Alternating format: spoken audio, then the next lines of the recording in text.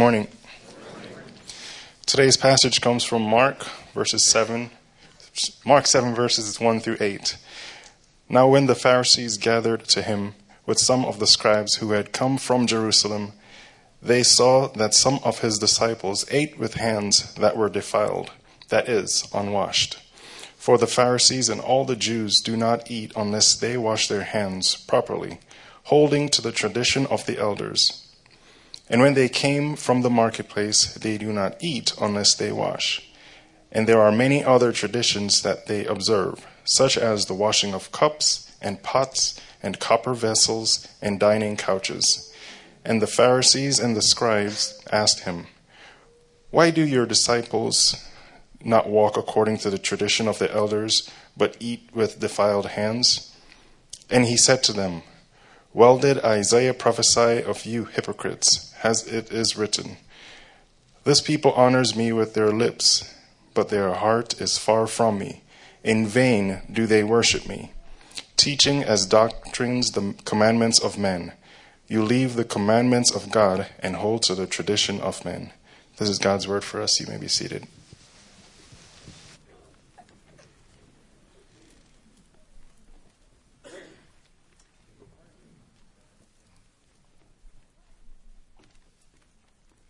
There we go.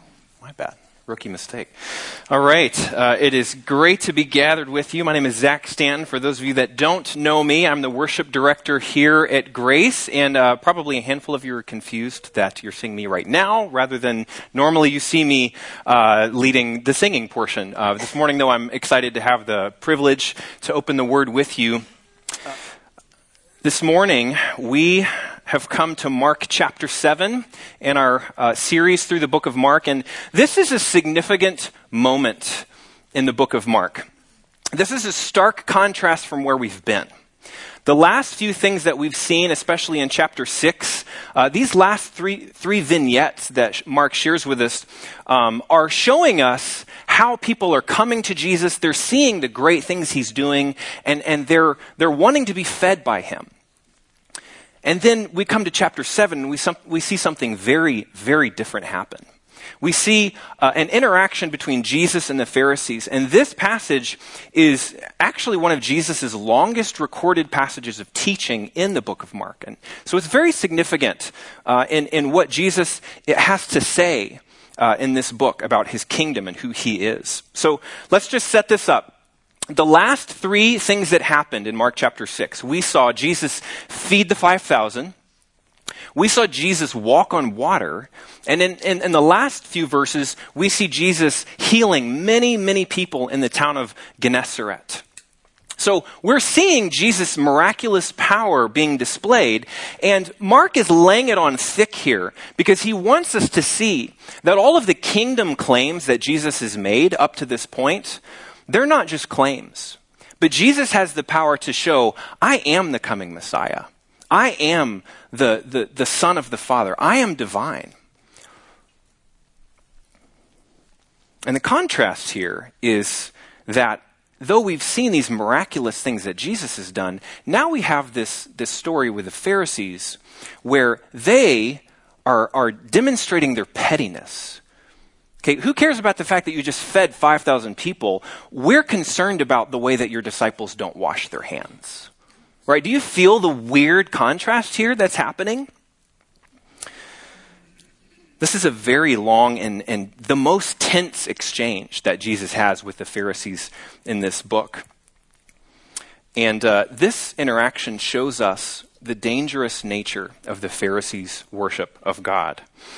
And it is a very important admonition for us because the way that the Pharisees, their fundamental failure here is a way that many people are tripped up in their own faith. So it may seem strange to talk about washing hands, and that doesn't maybe connect with us, but we're going to see how this is something that we need to think about and deal with in our own lives as well.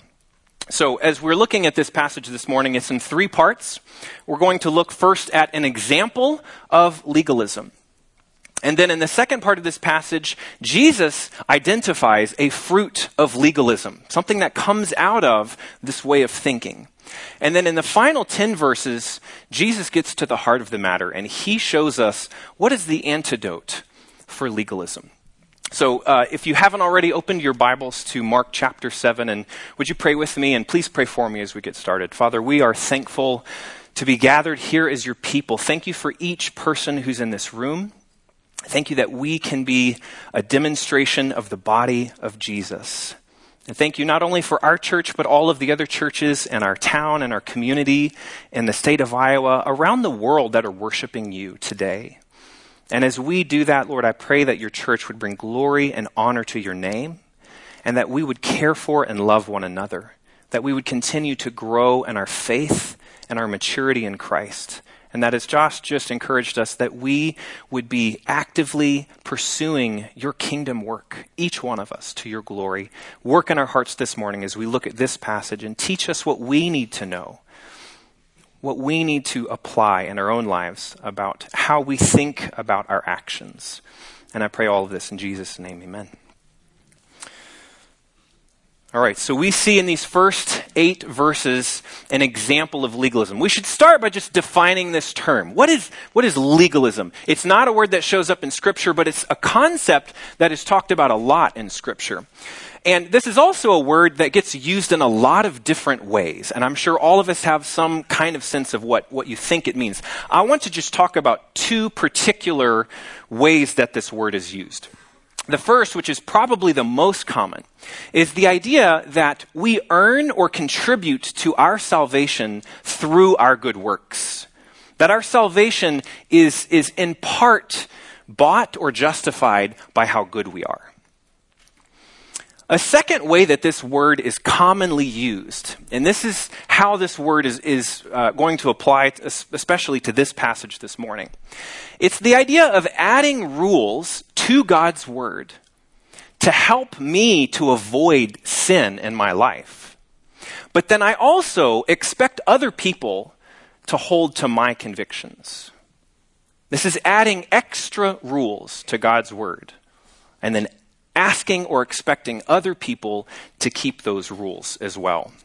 And what this leads to is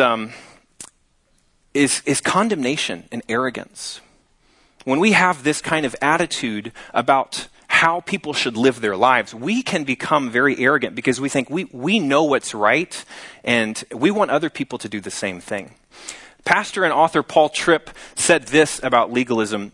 He says, legalism is always connected to a condemning spirit. And I can tell you from my own life that has been my experience, that I have been there myself in my condemnation of other people, and I've certainly seen other Christians have that condemning spirit of others when they start getting too focused on what kind of rules am I following, and how fastidious am I in keeping these rules. Legalism is fueled by pride. And legalists feel justified by their actions, by their good works. And legalists have forgotten or are unaware of the grace of God in their lives or in the lives of other people. But at the same time, they're very aware of other people's or their own shortcomings. And the reason legalism can be so dangerous, the reason we don't see it in our own lives, is because it comes usually from a place of good intentions. Right? That definition says we're adding rules because we want to avoid sin. We don't want to sin against God. We want to do what's right. And because our intentions can be good, we can slip into this without even realizing exactly what we're doing. So now let's talk about this passage. We see in these verses the devotion of the Pharisees. You know, I think as Christians, we find it as a very common pastime to just toss the Pharisees under the bus constantly, right? It's a fun game. Ooh, look what the Pharisees said this time, right? They seem kind of stupid and full of themselves. But let's face it, these guys were doing what they thought was right. And they were 110% in on it. All right, look at the things that we just saw in this passage. They are going through all of these motions. They're going to great lengths to make sure that they're keeping these traditions, which are tedious and time-consuming. It's not convenient to wash not only your hands, not only your plates and your cups, but your dining couches. And this isn't just about hygiene, right? We have a different understanding of hygiene than they did. They didn't have soap that was, killing 99.9% of bacteria. That's not their concern.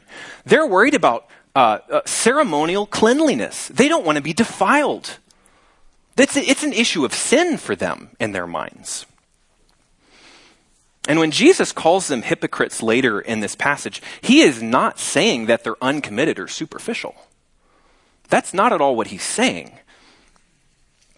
Let's take a look at verses 3 and 4 together. For the Pharisees and all the Jews do not eat unless they wash their hands properly, holding to the tradition of the elders.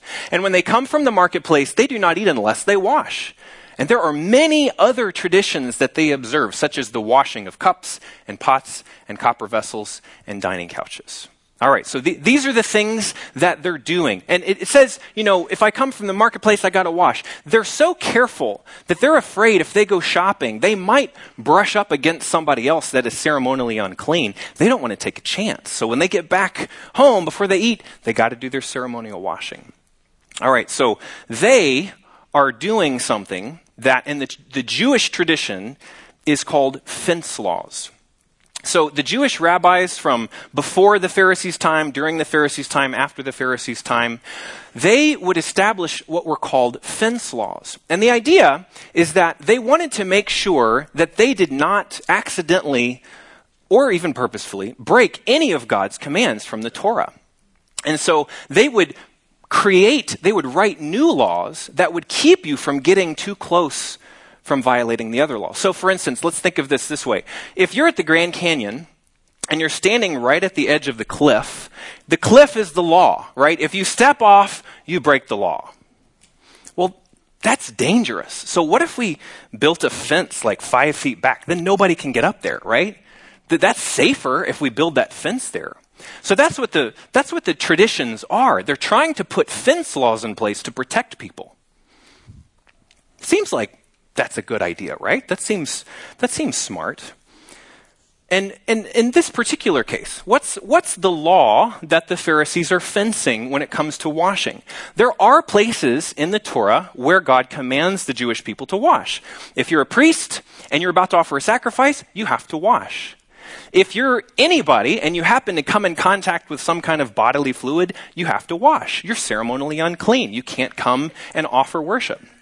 So there are places where the people knew they were supposed to wash. However, we can see from this passage that the Pharisees are adding many other occasions in which people have to wash. And the problem with this, not only are they adding to God's word, they are actually valuing these traditions over God's commands. They're valuing their own traditions over God's commands. This devotion to man-made tradition is what Jesus is coming after them in this passage about. And Jesus is not happy with them. The word tradition shows up 5 times in this passage, over and over and over again. Jesus is focusing on your traditions. Your traditions. These are not God's. These are man's. And I want to give you just a couple of examples. These are quotes from the Jewish Talmud, which the Talmud is the primary text in Judaism for interpreting the law. And it's a very long, complex work that was put together over many, many years. I want to give you just 2 quotes from the Talmud. Know then that the words of the scribes are more lovely than the words of the law.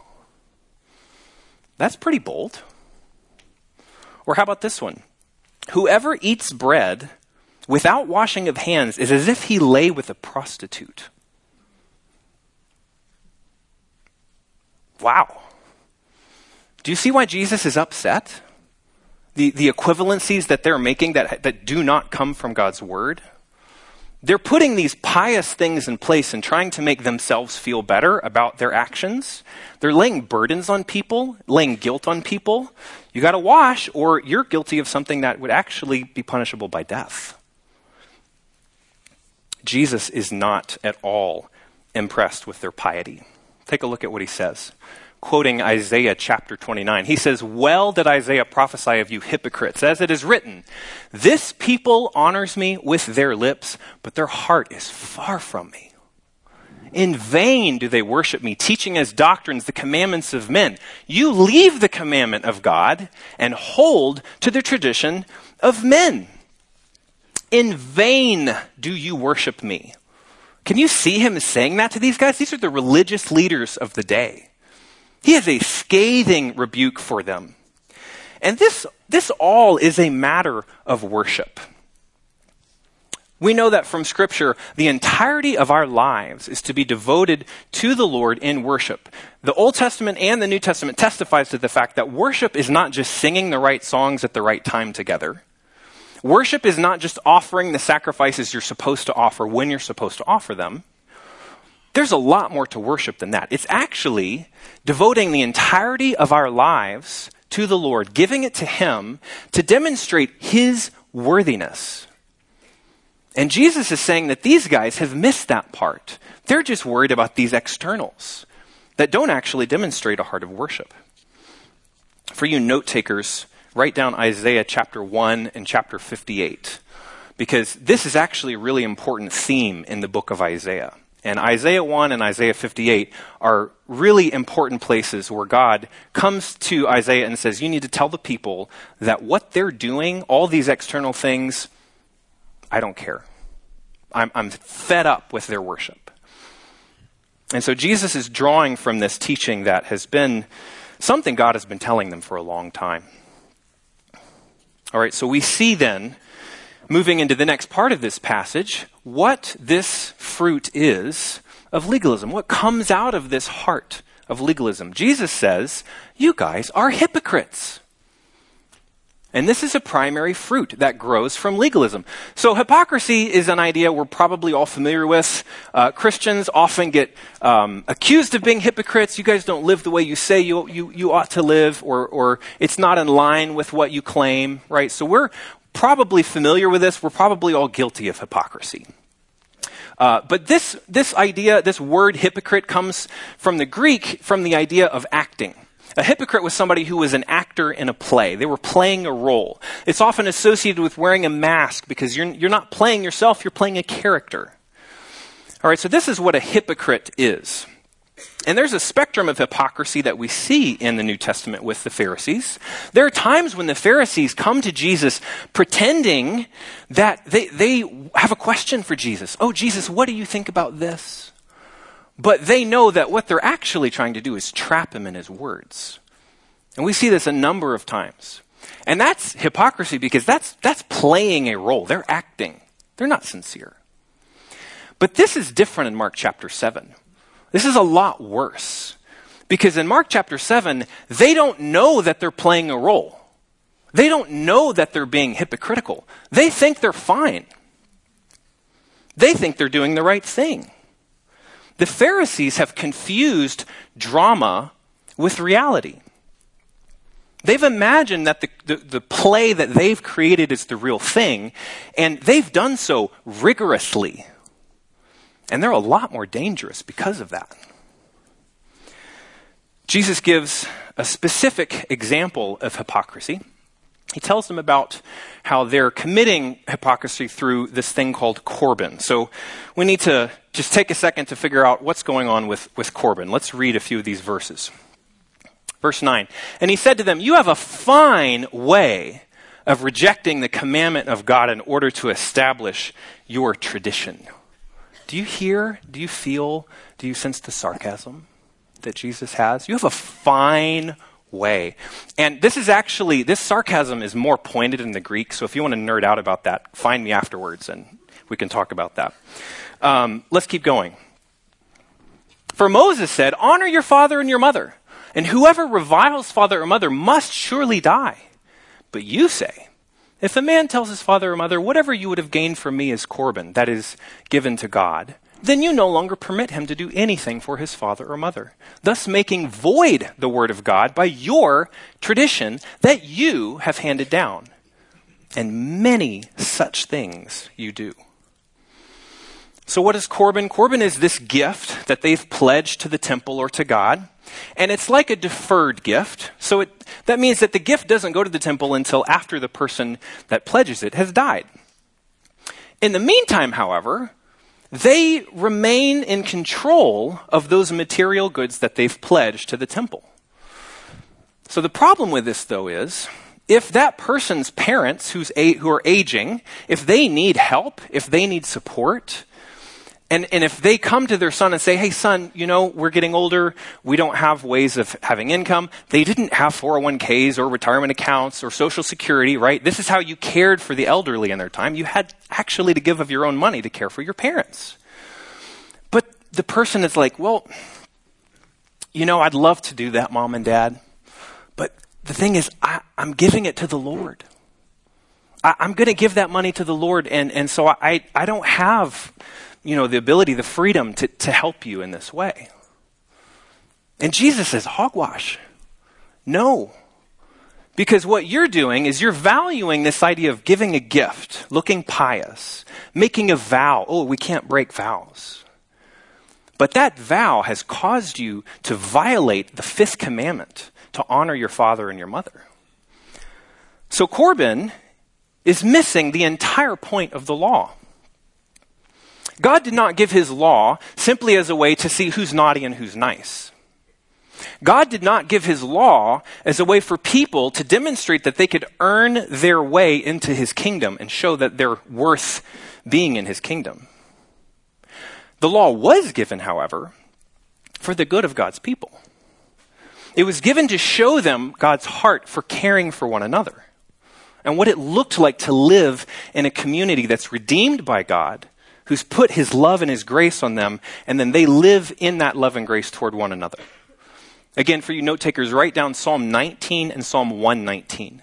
These two Psalms are two beautiful passages on the goodness of God's law. Sometimes the law gets a bad rap for us New Testament believers because we read things like, our salvation is not by works and you can never be saved by works of the law, and all of that is true. That doesn't mean the law is bad. It means we can't keep it and we need somebody else to do that for us. We'll get to that in a little bit. So the law is good. The law shows people how to live in a loving community, and the fifth command specifically shows how to do that in microcosm. God says, if you honor your parents, you're going to live long in the land that I'm giving you.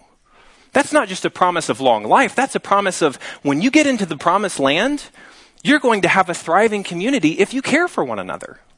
If you don't, it's not going to work out for you guys. All right, so we've picked on the Pharisees a little bit here.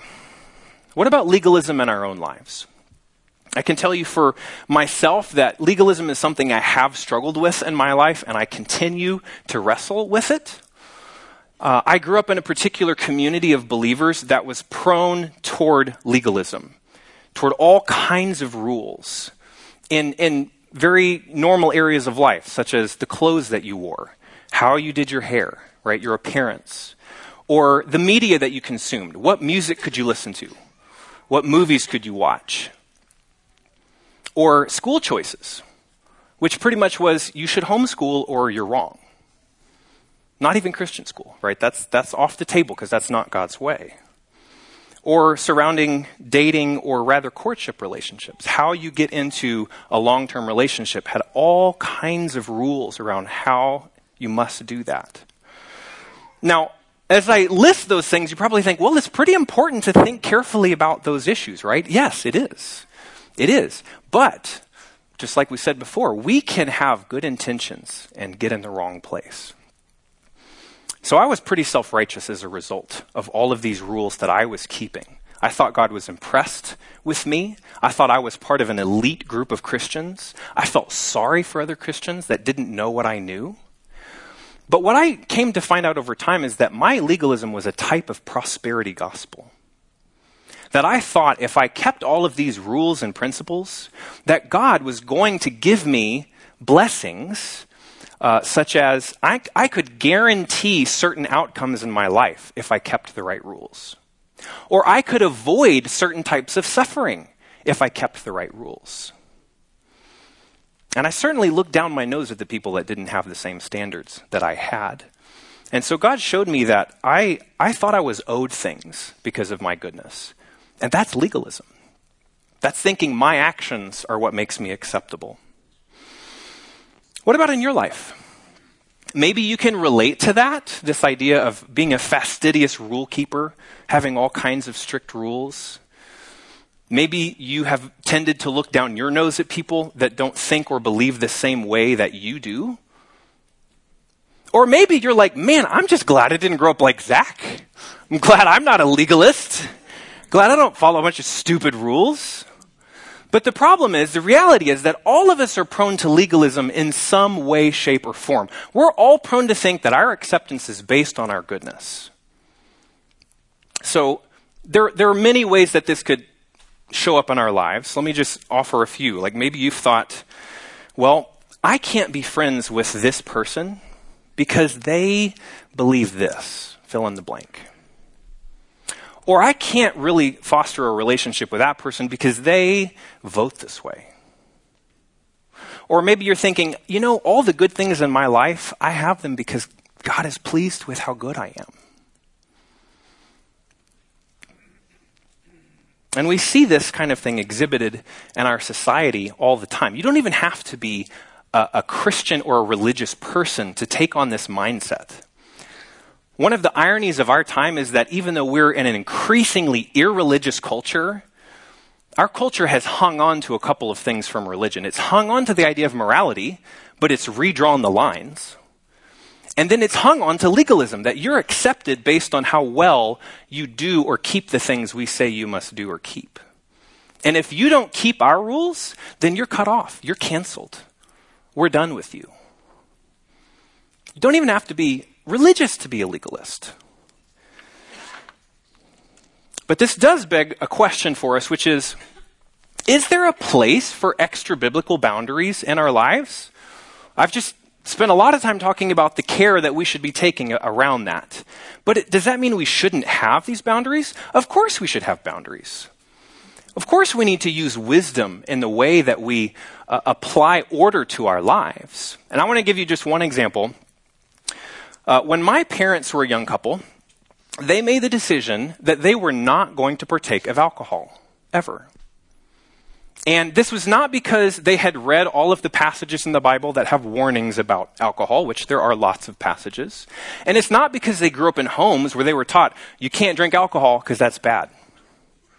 The reason that they made that decision as a young couple is because what they had seen in their own families.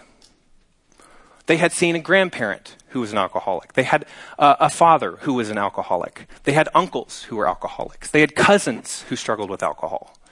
They watched in their own family, up close and in person, what it looked like for families to be destroyed by alcohol. So to make a decision that you're not going to partake because you don't want to bring that into your own home, that's not legalism, right? We want to do what's right for our family, for our kids. We know what our family history is. We're not going to take a chance with that. That's using wisdom to create a healthy boundary in your life. Now, how could that become legalistic? Because it could. We could take that and say, well, look, because I can't drink alcohol, nobody should drink alcohol. No Christian should ever drink alcohol. That's wrong. Or maybe it's, I just can't foster friendships or relationships with people who drink alcohol. Or maybe you just think less of those people, even if you're still friends with them. You look down your nose. Well, they're not quite as spiritual as me. They don't love God quite as much as me because I'm willing to not drink. So we can take good things and we can turn them into bad things when our attitudes start to become prideful and arrogant and extra biblical.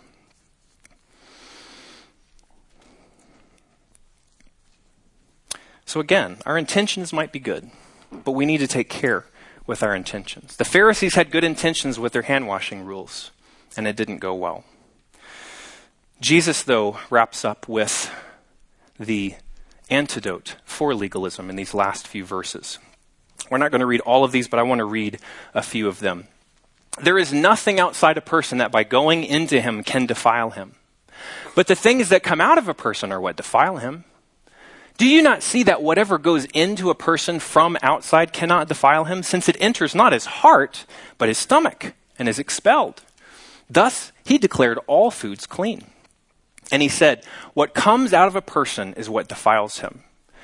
For from within, out of the heart of man, come evil thoughts, sexual immorality, theft, murder, adultery, coveting, wickedness, deceit, sensuality, envy, slander, pride, foolishness. All these evil things come from within, and they defile a person. We could summarize this passage this way. Sin does not originate outside of us, but within.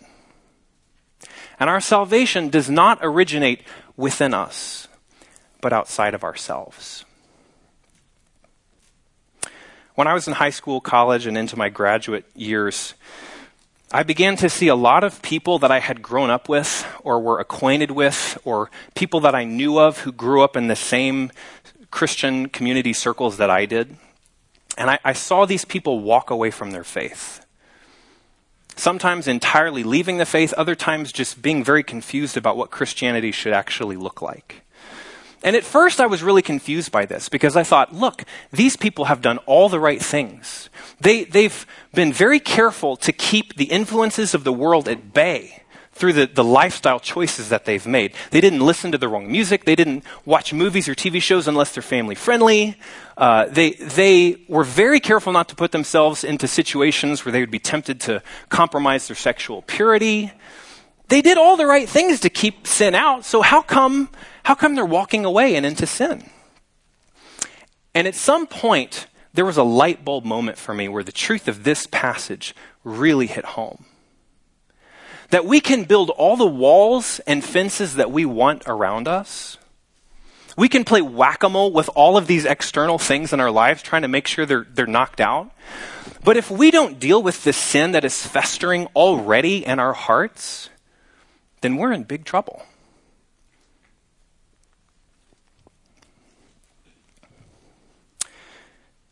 And Jesus tells us what we actually need here. Jesus tells us that the antidote for legalism is a new heart. Ezekiel prophesied, God said, I'm going to remove your heart of stone and give you a heart of flesh. Jeremiah said, God is going to write his law on your heart. These are prophecies of the new covenant that's coming through Jesus. A new heart is promised to us, a heart that wants to keep God's commands, that wants to do what is right in caring for other people, that wants to worship not externally so we look good or so we're acceptable, but because we love the Lord our God with all our heart, soul, mind, and strength. And we can only have this new heart through faith in Jesus. Earlier we talked about some of the things that the law was not supposed to be, what it wasn't meant to be. But we do know from the New Testament that the law was meant to point us to Jesus, that it was meant to show us our need for him, because we learn in the New Testament we could never earn righteousness or be acceptable by keeping all of God's laws, much less all the extra laws that the Pharisees came up with. That's not where our righteousness comes from. Our righteousness comes through faith in Jesus Christ. And when we are placing our faith in what he's done, that our acceptability is from what he's done, that he's removed the penalty and the stain of our sin and given us his perfect righteousness, that's when we can be freed from the weight of legalism. That's when we have a desire to walk with him with a sense of, I don't have to do all these things to please people and impress people. Only Jesus can cause the transformation that the law requires but cannot affect. I heard one preacher say that Christians often treat all of these external rules as the miracle grow for our Christian life. That if we sprinkle in all the right rules, we're going to grow. God's going to bless us. But in reality, all of these extra rules can become like Roundup. We're just spraying poison on the ground of our hearts. Or they can become like those weeds that grow up, remember in Jesus' parable, that choke out the word. Because we're too busy with things that aren't the word, that we think are as good as or better than the word. So as we wrap up, I just want to mention a few things that could be your own response to this. What does this mean for you? What would God have to say to each of us in this passage? Maybe you can relate to the idea of being weighed down by legalism. That you have felt oppressed by extra rules or expectations, that you're just not keeping up enough of these rules to be pleasing to God or to other people. And I would say to you, remember the grace of God in Jesus Christ. That the way we are pleasing to him is through Jesus, and Jesus is a gentle and lowly Savior and a good shepherd. And maybe you relate to all that we've said this morning in that you are proud, that you actually have an arrogant heart where you look down at other people because you feel like you're doing well and other people are not. Remember the grace of God in your life. Remember that you are forgiven through what Jesus has done and not because of what you've done. Or maybe you have reacted to legalism by throwing off rules altogether because you've seen the hypocrisy of legalists and you're sick of it and you don't want to have anything to do with that.